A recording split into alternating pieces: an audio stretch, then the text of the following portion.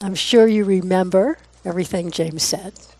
And remember him saying that in the sutta, the Buddha describes the direct way for the ending of suffering, sorrow, lamentation, and despair as cultivating, developing the foundations of mindfulness, right? So I just want to, in a way, elaborate a bit on that, which, of course, everything we say is an elaboration of that. But saying that it's the direct way to the freeing our hearts and minds from suffering, just want to start with that, to really just make the punctuation that the heart of the Buddha's teachings and why we all practice and share and live our life as best we can from within the heart of the Buddha's teaching is that the point is really this possibility, this potential to really free our hearts and minds from confusion, from delusion, from greed, hatred, confusion, and when we act from those things, we bring it about in the world as well. That's really the heart of the Buddha's teachings. And he says in different places, don't settle for anything less. Don't settle just for wholesome states of mind, of heart. And that's a vast statement. Because really, when we're suffering and a happy, wholesome state comes, that's wonderful. That's onward leading. But really, how much of the time is like, well, okay, that's really good. Good enough. I'm ready to go home. And it gets more and more subtle. But I say, these are wonderful, and don't settle. Merely, he says, for wholesome states of heart and mind. So I just want to put that out again, that even, especially at the beginning of a retreat, at the beginning of our path, not waiting until 15, 20 years into our practice to say, oh yeah, maybe this could happen, to really say, he's laying it down, this is why we can take up a path. This is what's possible. And to echo what James said last night when he was talking about faith, about confidence, that just opening, I find for myself anyway, just opening my mind, my heart to read those words, to hear them, to talk to people, to admit it as a real possibility, real potential for this mind, this heart in this world, in this life. Not so much looking to future goal, but really saying how we practice now, how I explore what's occurring in this moment, in this heart and mind. In this moment, it's possible to get a sense of what this liberation could taste like. It's not something we wait for 20 years. So having that as we begin a retreat and as we continue on our path to kind of shore us up, to support us. As James said, with the faith that gives us, it gives me anyway, the confidence, the willingness to do. That's one way that Sayadaw U Pandita translated saddha. It gives us the willingness to do. As James was saying, the strength, the courage to just show up, be present with, bring this quality of non-judging, relaxed, accepting mindfulness to whatever it is that's arising in this moment, in this body, in this mind, in this heart. So that's, like a huge challenge, an incredibly beautiful possibility, and it's like in a way it holds everything. It's like the container in a way for everything that we go through in our practice, here in our practice in our life. So from that, I just want to then talk about how can the simplicity of mindfulness be so powerful to be really, in a way, one of the central tools, central supports for this one lifetime at least journey of purifying the habits of our heart and mind, of really opening to the potential of freedom. How is it that mindfulness is so central? What does it do? What is it? So I want to, in my own way, talk about that a little bit.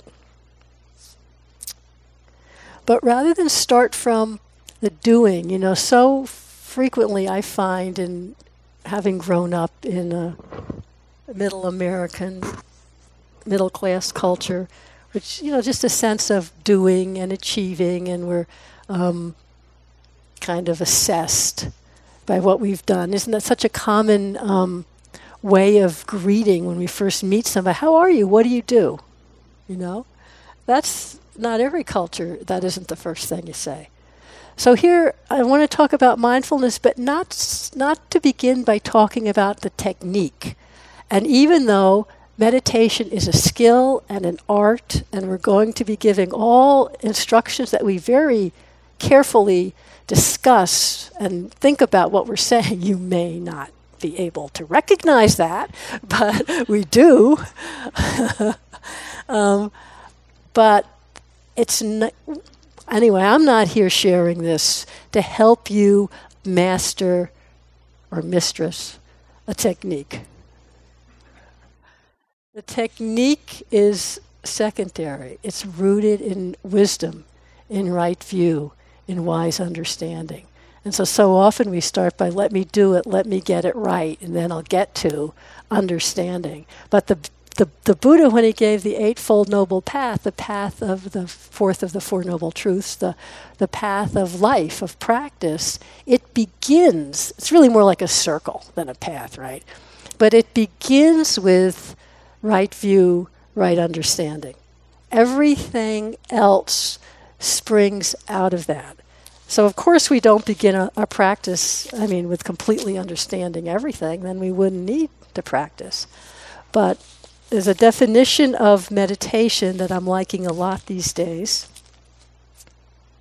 I think it's from Sayadaw U Tejaniya. I've been using it for so long I kind of forget where I got it, but it sounds like him.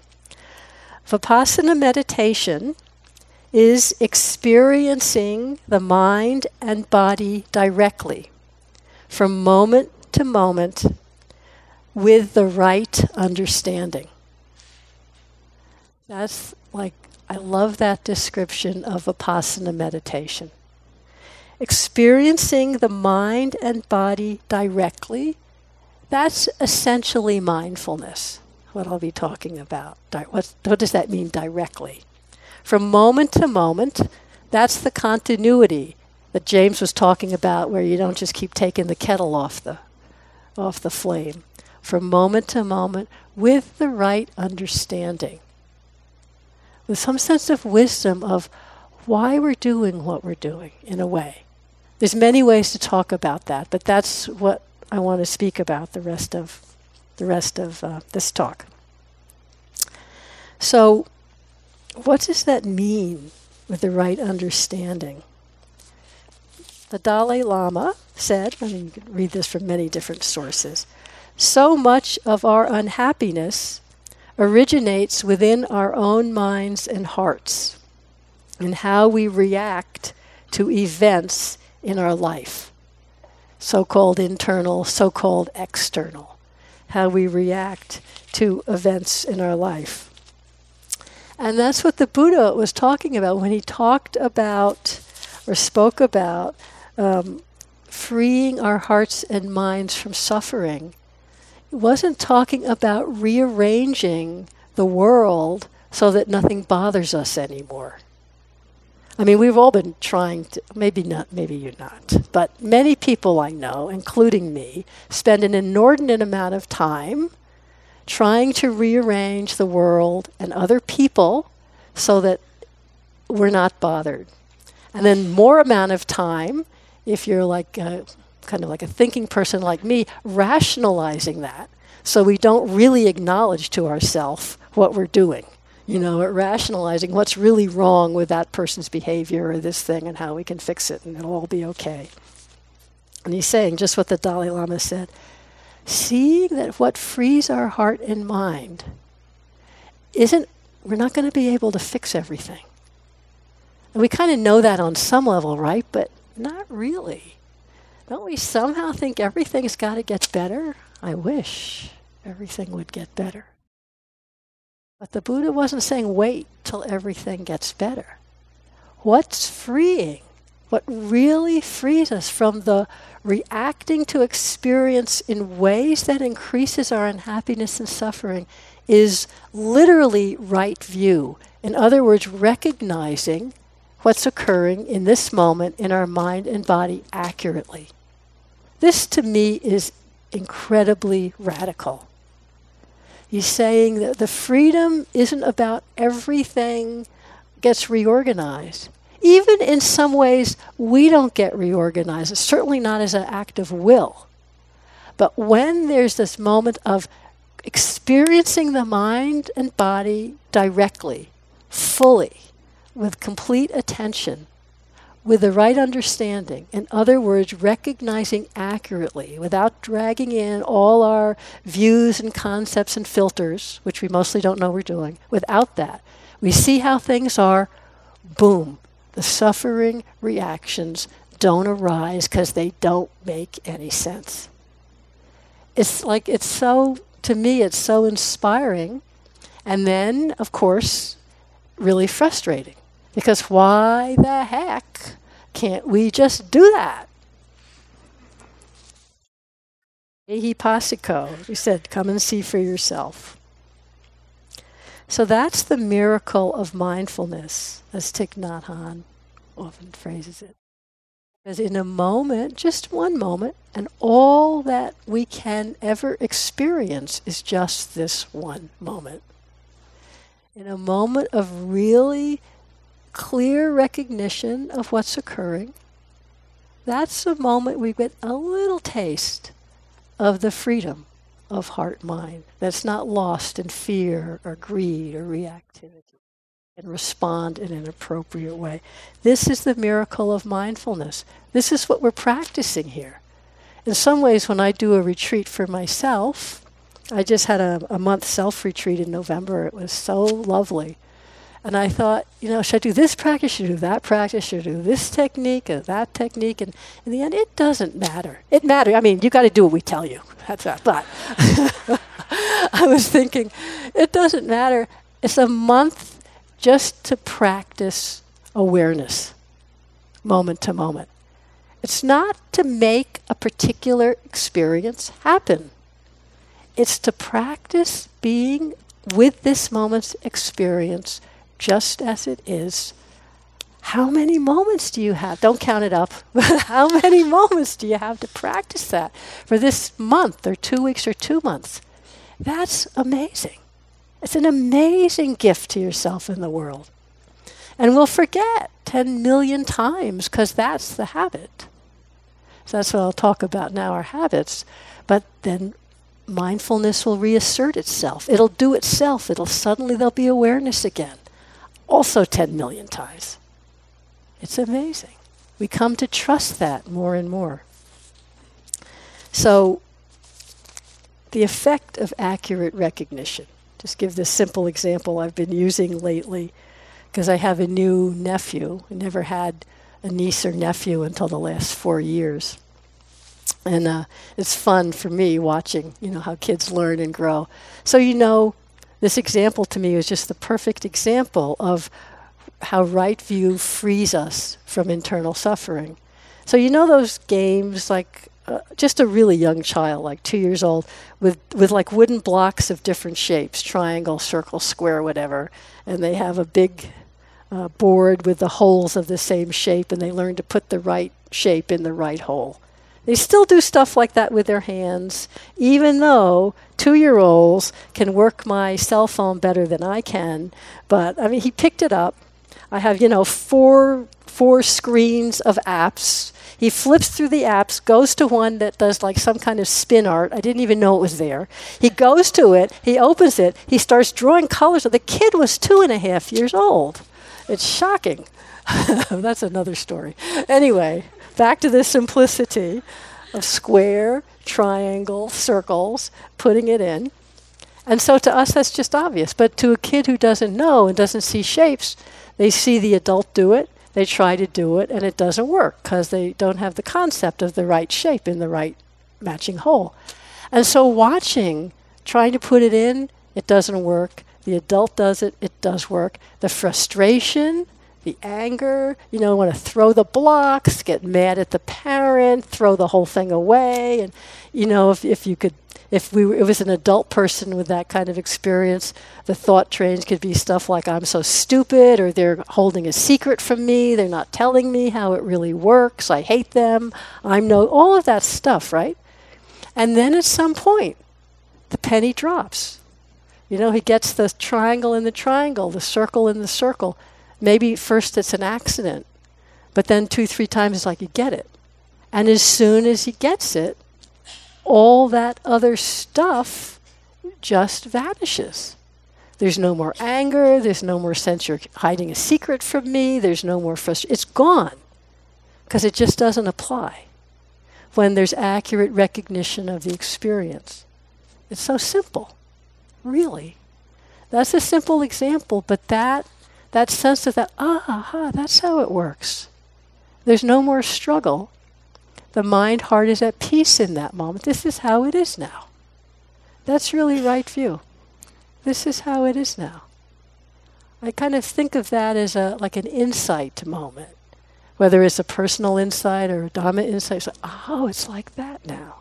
It's not something we can plan or create with an act of will, because we don't even know what we don't know.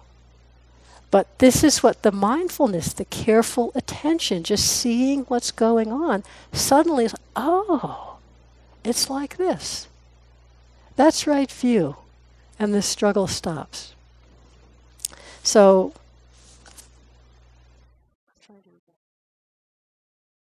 something James said, gone. But anyway, when we see things as they really are, what's the effect of that? It's like we don't fight with gravity, right? Gravity's like this, the laws of nature. Somebody said that Dhamma means laws of nature. So for instance, gravity, when we really aren't going to waste our time getting upset, because if we jump off the roof of a building, we're going to fall. We know that. We just, it's like that's just how it is. What is she talking about? It doesn't even make sense. So right view, which is a result of steady, simple mindfulness, is that same effect. We stop fighting with things as they are. Recently, last fall, I had lunch with a woman I've known for many, many years, a dear friend, very wise, deep practitioner, and a mentor and benefactor. And she's now in her early 90s. And she has had a really, really rich and full life over her life. Really very many wonderful things she's done, a very full life. And now she lives in a retirement community, got a retirement facility, So externally it looks like her body's quite frail, and she can walk, but gingerly, and you don't go out and do things so much. She's in her early 90s. So externally, it would look that her life is quite constricted, gotten quite narrow, But she began her introduction to Buddha Dhamma meditation practice, I'm guessing in her mid-50s. I don't really know. She wasn't at all in Dhamma before that. And just devoted herself to it. I mean, even in the midst of her full life, devoted herself to it. Really many, many years of long, intensive retreats and practice and life. And really one of the more profound meditators we know, right? So she said, and it was so inspiring. We were just hanging out, very simple, had a little lunch, nothing, just talked about, she liked my socks. I mean, just very simple and normal. And then she said, this is the most interesting time of my life. This is just so interesting. I said, really? How so? I said, well, for instance, when I'm here and I walk across the floor to the little kitchen, I'm just so mindful presence, just walking across the floor. That's everything. That's what there is. And then when I'm making the water for the tea, just, she didn't say I'm totally there. She wouldn't even make a claim like that. Just saying it's just what there is. It's just everything. It's so interesting. Noticing what's going on in the body, in the mind, whatever I'm doing. The most interesting time of my life. This, to me, isn't just some simple thing somebody's saying. It's like, I'm projecting, but I do know her a long time. It's really the effect of a heart and mind that's quite awake in the moment, and in that wakefulness, that ability to be just fully present with walking across the floor. It means the mind, the heart at that moment isn't distracted by thinking, I used to be able to walk better. It's not distracted by looking for something more interesting, to land in. It's like, but this is so little, I used to have this big house. It's not wishing that I didn't, whatever. Not looking anywhere else for fulfillment, not caught in wanting, not caught in judgment. All that energy is just present without looking for anything, just it's like this now, with total presence and wakefulness. This is really the purity of chitta, heart, mind, energy. This is the purity of presence that comes when we're not so caught up in recognizing inaccurately and looking for happiness and ease and peace in a way that can't offer it, that can't bring it. And instead seeing the happiness, the freedom, isn't about any activity or any object. It's just as available walking across the floor as being in some really deep state of meditation, which this person had experienced many, many times. It's just as available in pouring the tea because it's got nothing to do with the activity or the object or being fulfilled by some experience. It's that collected purity, that presence of heart-mind that is recognizing accurately it's like this, and not a problem or story around it. Given my choice, if it was an act of will, I'd live like that. Maybe you would too. Maybe you're thinking, I don't want to walk across the floor and be happy. I'm looking for something a little more oomphy than that. But here you are. You're going to walk back and forth, back and forth, back and forth. Why not try it? See if it's possible instead of wishing you were walking, into Bhutan or something. Just walk back and forth and explore the quality of heart and mind that's just being fully present with this, without bringing in all our filters. That's why the Buddha talks about right view, the filters over our perception that get in the way of accurate recognition. It's just our human condition. Mindfulness can help us recognize this, but without mindfulness, we don't know. So, simple examples of what I'm saying. Perception is just this recognizing what's happening, feeling a sensation in my foot, or seeing in its light, or hearing a sound and knowing, if I ring the bell, you just hear that sound. But without mindfulness, or even with mindfulness, if we don't recognize it, when we hear that bell, the perception they did bell, whatever our past experience might have been around bells is somehow there, It may be mild, that's a pretty mild thing, but maybe when you were in school, the bells drove you crazy and you hear a bell now and you still tense up. Maybe you see this, you go, that's the most beautiful sound I ever heard. And then you're off thinking about all kinds of things. Where did they get that bell? Or you think, that person who rang the bell, rang it too loud, rang it too soft, they were blah, blah, blah, blah. All this garbage, And this is like just a little nothing thing. But that's normal. We're all the product of our whole life, the conditions of our life, our family, our culture, our schooling, what we've grown up to believe, the way we've been viewing the world. That's inescapable. It's part of being human. And where we get caught is when we don't recognize that it's a filter of view. And we don't even know that there's a filter on how we're perceiving and recognizing and responding. We just think, well, we don't even think that's how it is. We know that's how it is. And then we have also the pain of different people and different cultures from different backgrounds, not understanding one another, feeling threatened, feeling angry, and just not really having, how can we have that sense to say, you relate to the world in a very different way than I relate to the world. Of course, I like the way I relate to the world. It's comfortable. It feels true. Can I know, though, that that's a cultural conditioning? Yours is different. Neither one's right. Mindfulness is just, it's like a stepping outside of the views of all of our cultures. It's really radical in that way. It's a stepping outside of the comfortable, often unrecognized, familiar view of self and the world. And even though there's a lot of teachings from the Buddha, it's not positing another view. The Buddha gave a lot of teachings. There's a lot of descriptions of how the mind and heart works and how the world works. But at the end, he's saying, as Greg and James have said, ehipassiko, look and see for yourself what's true. What brings freedom and ease of heart and mind? What strengthens compassion, love, and connectedness? What strengthens greed, hatred, and confusion? Look and see.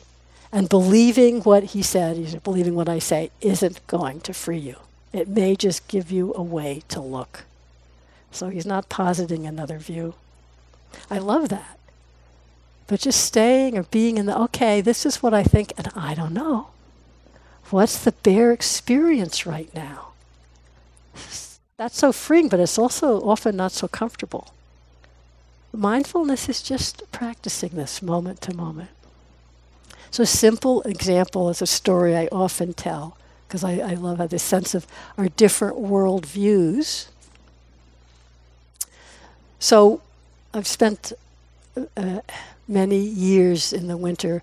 I go to Burma with friends, and we go to different nunneries. There's many women who are nuns and young girls who are nuns, very poor, many of them, rather simple in terms of different kind of education from what I had here in the West, say. And in that, it's the world view is very, of the nuns that I know, is very classical Buddhist worldview. Different realms and devas and hell realms and all of that. So that's just the worldview. So we were there once and we were doing, there had been a huge cyclone, like a hurricane, that had destroyed the crops in many areas of the country. So we were just going to a couple of small villages and offering donations that many people had of rice and food and like that, just a one-time donation. So we were doing that, and it was in a big room with many people offering and receiving and a whole, very good energy. And pictures, I was taking tons of pictures. So we looked at the photos when we got back to the monastery where we were staying. And in some of them, there were, through all the photos, were these perfectly round circles of light. Just this bright light, circles of light all through the photos. So we're looking at it.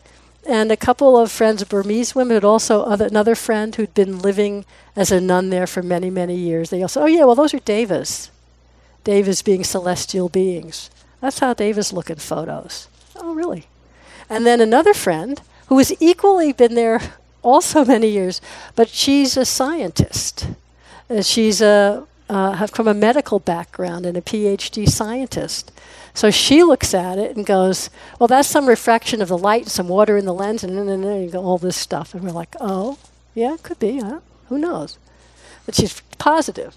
So we're like, which is which? And I could see how my mind, I didn't have a big investment, but my mind goes, yeah, right, refraction of the lens, water in the lens. Of course, I don't go right to its devas.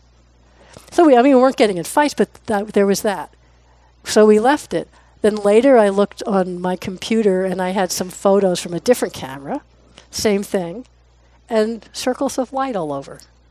Different, but that's interesting. Maybe there was Davis.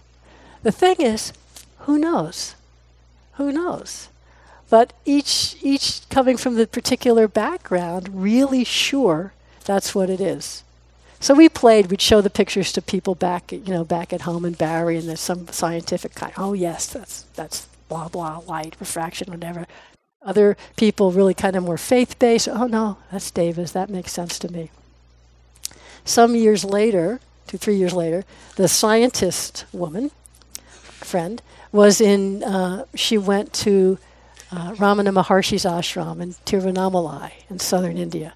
And there's a sacred mountain, Mount Arunachala there. I find it a very powerful place. And on every full moon, it's done that people come from all over India to circumambulate the mountain. It's a whole huge, quite some miles to do the whole thing. And when we talk about people coming from all over India, we're talking hundreds of thousands of people. Like maybe on this particular full moon night, it was some special one. She said they were estimating 1 million people. We're talking a lot of people coming from all over with great faith, circumambulating this mountain at night. They do it at night. So she sent me a photo which I haven't been able to find again. There was just perfect balls of light all over that photo. She said, I give up. I give up. Maybe it's Davis. Who knows? Who knows? So when Greg does his chant, his David chant, I love it, and we don't have to posit what's true or what isn't. But seeing the sense of knowing the filters, that's fine. We're human. We're all going to have those filters. It's not a problem when we recognize it. So then to say being mindful, if I was looking at the photo, it would really be not needing to make an assessment or a story at all. I'd be aware of seeing. I'd be aware of the mind thinking. I'd be aware of liking or disliking or whatever. That's what's occurring in this moment. Then if I had a memory of Davis or whatever, I'd be aware of that thought and that memory. Very different from looking and saying, it's this or it's that, and you're right and I'm wrong. This is really the quality of mindfulness.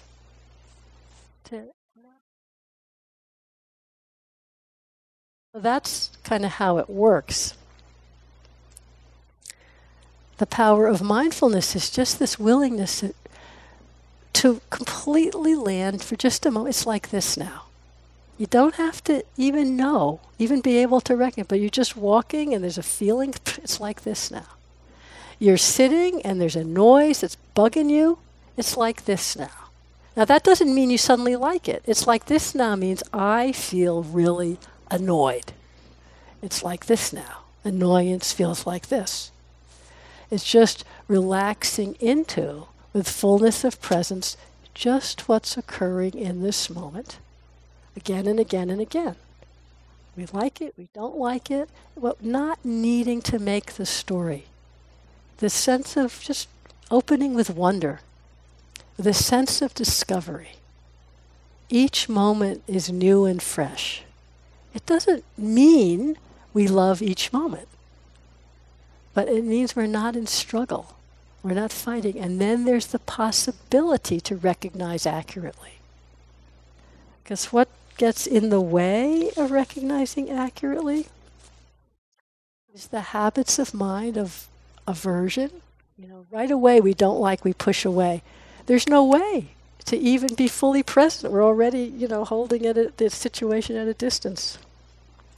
Or wanting, which is again, looking out there, or trying to keep it like this instead of, it's just like this. Let it go. I don't even like to use let it. It's not in our control. It's coming, it's here, it goes. That's what's happening. Whether you let it or not, it's going to do that. So it's just this sense of just relaxing fully into what's occurring now. This is our practice. And it's not easy. What really fuels the habits of pushing away aversion, not liking, of wanting it to be a certain way, of just getting completely confused and lost in thoughts and stories. Really, the bottom line is this creation in the moment to moment of relating to any particular experience as being me or mine. I just read this just the other day. I was reading something from Dingo Khyentse Rinpoche, and I thought he gave a very pithy explanation of this. So I'm going to read it. The very root of delusion is the thought of I, the habit of clinging to the notion of self.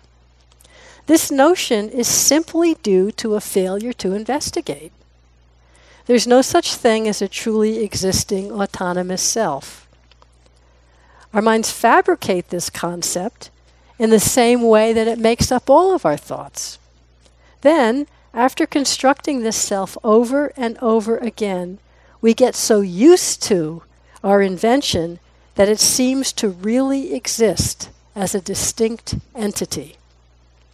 And then, when the thought has deeply taken root, we demand that the self should be happy and comfortable, enjoying wealth and pleasures. If it could be the center of the universe, that would be the best. This attitude is the very basis for our wandering around and around in samsara. This attitude is the very basis for not recognizing what's happening accurately, relating to it in terms of it's going to make me happy or unhappy, and then taking that response out into the world and suffering. But I bring this up and I'll talk a little about not that we should hate or fear or judge or think we're here to somehow dig up and uproot the self. As he says, and Ramana Maharshi says the same thing, that the self exists just because it's not investigated. So you don't even have to go investigating self. The steady, moment-to-moment mindfulness, what's happening now? What's happening now? It reveals things the way they are.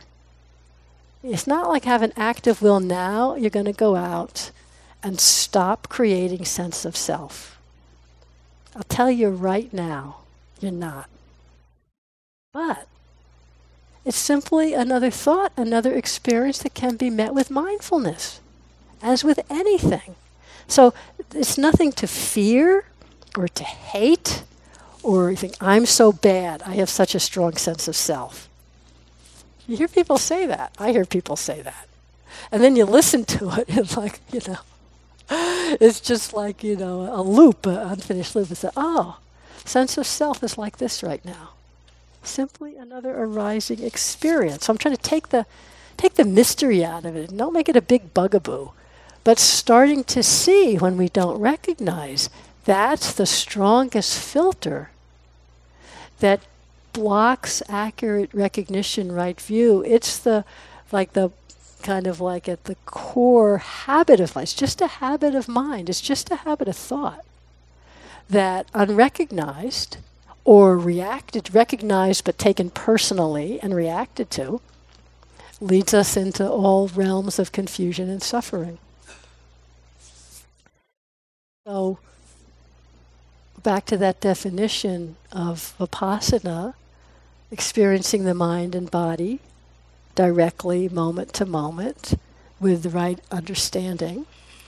Meaning, not that you can come in, or any of us can come in, I'm giving up sense of self. I will no longer have that thought arise, and when it does arise, I won't believe it. We can't do that. But the right understanding is just starting to recognize we don't have to take experience so personally. Even the sense of self is just a habit. So, whatever's arising, when we're taking it personally, you know how that feels, right, to take it personally. Well, what's going on? One of the ways the Buddha describes experience, and explore this as we go through the days, What are we experiencing? Seeing, hearing, smelling, tasting, touching, physical sensation, and the whole mental world, thoughts, emotions, perceptions, the whole mental world. Those are like 6 things that just keep happening over and over and over. The mental world is, of course, much more complex, and it constructs whole stories about whatever it is that's occurring. But notice, if you're walking, there's many sights and sounds and touches on the body and thoughts that come. They're just coming and going. No big whoop, right? And suddenly there's a sight or a sound or a thought that the next moment of mental energy grabs that thought. It really it's me or it's mine. That particular thought has become personal. Simple. Like today I was walking outside and I felt chilly. So the moment-to-moment experience was a sensation of walking, coolness, chilliness, kind of a contraction in my body. Felt like that's the experience. Then there could be just that. It could be unpleasant. There could be a thought it's chilly, noticing all of that. No big deal. Then it's chilly. It shouldn't be like this. I should have worn another sweater. What if I get sick? Blah, blah, blah, blah, blah, blah, blah. But the whole thing has become contracted and all about me. And then it takes off into the infinite universe. Have you noticed that? It doesn't usually stop with one thought. I'm cold and it's not good for me. Okay, la, la, la. Usually goes. That's taking it personally. How can I? It doesn't mean you can't go put on a sweater. I'm not saying that. But so much of the time, it moves immediately into aversion, into wanting, into stories of me, into taking it personally. And often when difficult stuff's happening, we get really lost in self-blame, in self-judgment, taking it personally. And so when we're saying, recognizing what's occurring with the right understanding, when you're experiencing something that's, say, difficult, say aversion's coming up, or fear's coming up, taking it personally would be somehow thinking, it's my fault, or it's me, I have to fix it, especially when we're seeing unpleasant stuff. As James said, the whole world of difficult stuff will come, the whole world of beautiful stuff will come. When we take it personally, awareness in that moment kind of ends there. It stops, and it's all about how can I hold on to this, how can I get rid of this, how can I fix everything so it keeps being, and we don't recognize accurately. Recognizing with right understanding is that whatever's arising, there's conditions. Everything arises due to the conditions that were coming before. We can't see all the conditions. I mean, just sitting here, there's the conditions that go back to the Big Bang that led us all to be here. You can't ever really stop somewhere. But we can't say it's all about me. And so when we start to see, okay, say aversion's arising, instead of thinking, another sign of what an aversive person I am. It's hopeless. I better do metta from now till the end of time. Instead of that, there's the possibility, aversion's like this now. Awareness just notices it without making it personal. Notice it arising, and then just being there without all the extra, that experience of the coldness, noticing the shivering, noticing that's unpleasant, noticing the mind doesn't like it, and when there's not awareness of that not liking it leads into aversion, leads into a whole story of aversion. Oh, that's how it works. So mindfulness lets us see how all this works. And when we see how it works, when we can drop the triangle block into the triangle hole, we don't have to throw the blocks. We don't have to hate the parents. We don't have to get all whacked out because there's aversion or wanting going on. We can see what's happening. Take our refuge in the awareness, in the mindfulness, not in having the perfect experience to make it okay. So just starting to bring this up, not that we have to get it all, but, Sumedho, Ajahn Sumedho, I find him a wonderful, inspiring teacher. He's American, isn't he? An American man who's been a monk in the Ajahn Chah Thai tradition for many, many, many years. And I heard him say once, thought you shouldn't talk about in teaching or in practice that the concept of no permanent self, the concept of Sakkaya Ditthi, personality view, grabbing hold of any experience and making a me or a mine out of it. That's what I was just describing, personality view. That shouldn't be talked about until you've been practicing for a long time because it's too subtle. But he realized that's crazy. Why spend 20 years practicing from wrong understanding? All the time thinking it's me doing this to get that particular state and be happy, when there's no particular thing to get that's ever going to last. And to think the happiness isn't about my personality being happy or getting a thing, but about, as I described with my friend, just the purity, the simplicity of total presence, recognizing things as they are and not adding extra. Then we start to recognize what maybe wasn't able to be recognized when we're caught behind that idea of self and looking through that at the world and all of our experience. Archbishop Desmond Tutu, you know who he is, the South African archbishop who was Nobel Peace Prize laureate. And he was one of the chair people after apartheid ended in South Africa, one of the chair people of the Committee for Truth and Reconciliation, very powerful person. Anyway, he's describing an African concept, he said, a concept that we have at home, the concept of Ubuntu. It says a person is a person through other persons. Ubuntu says when I have a small piece of bread, it is for my benefit that I share it with you, because after all, none of us came into the world on our own. You realize that in a very real sense, we are part of a profound complementarity. It is the nature of things. You don't have to be a believer in anything. I mean, I could not speak as I am speaking without having learned it from other human beings. I learned to be a human being from other human beings. We belong in this delicate network. It is actually quite profound. Unfortunately, in our world, we tend not to recognize this until times of great disaster.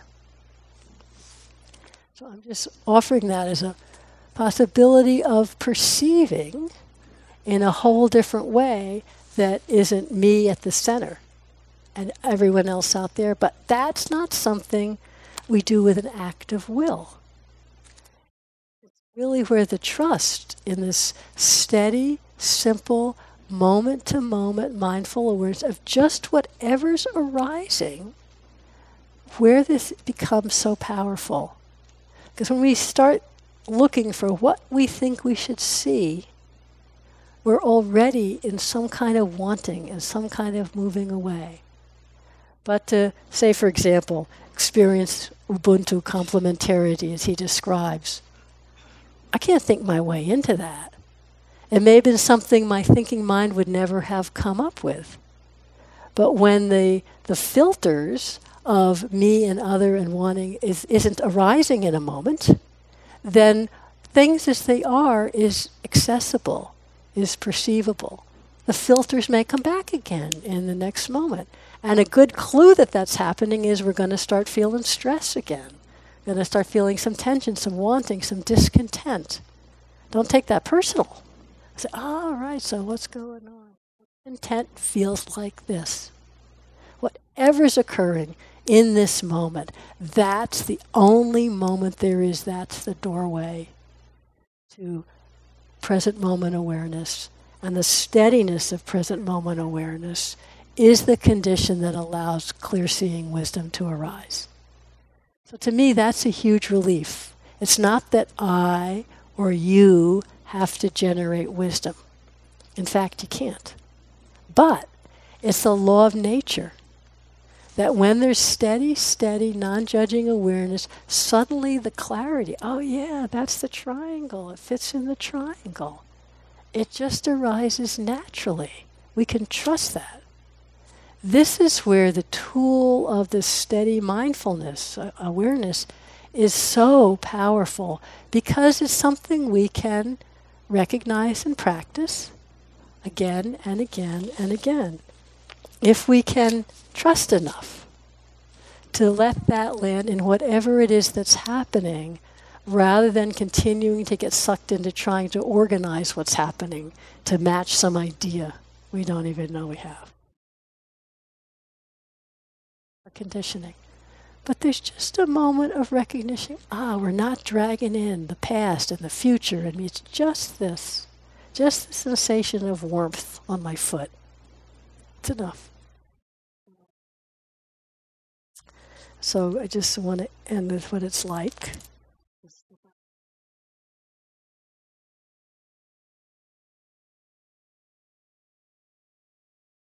When the Dalai Lama greets you, he takes your hand and then rubs it tenderly, as a grandparent might. He looks into your eyes, feels deeply what you are feeling, and touches his forehead to yours. Whatever feeling, elation or anguish, is in your heart and reflected on your face, it is mirrored in his. But then, when he meets the next person, those emotions are gone, and he is wholly available for the next encounter and the next moment. Perhaps that is what it means to be fully present, available for each moment and each person we encounter, untethered by the memories of the past and not lured by the anticipatory worry about the future. So this is our practice. This is our practice, moment to moment, simple mindfulness. And then the laws. So thank you for your attention. Let's just sit quietly for a moment.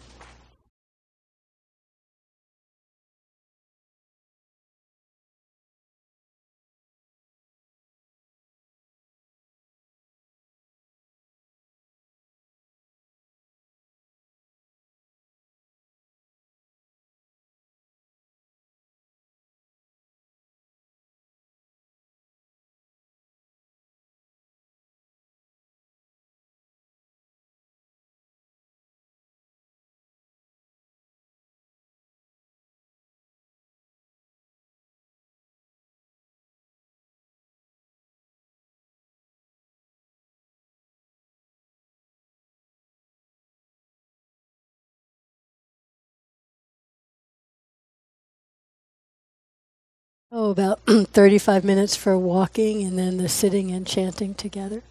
Thank you.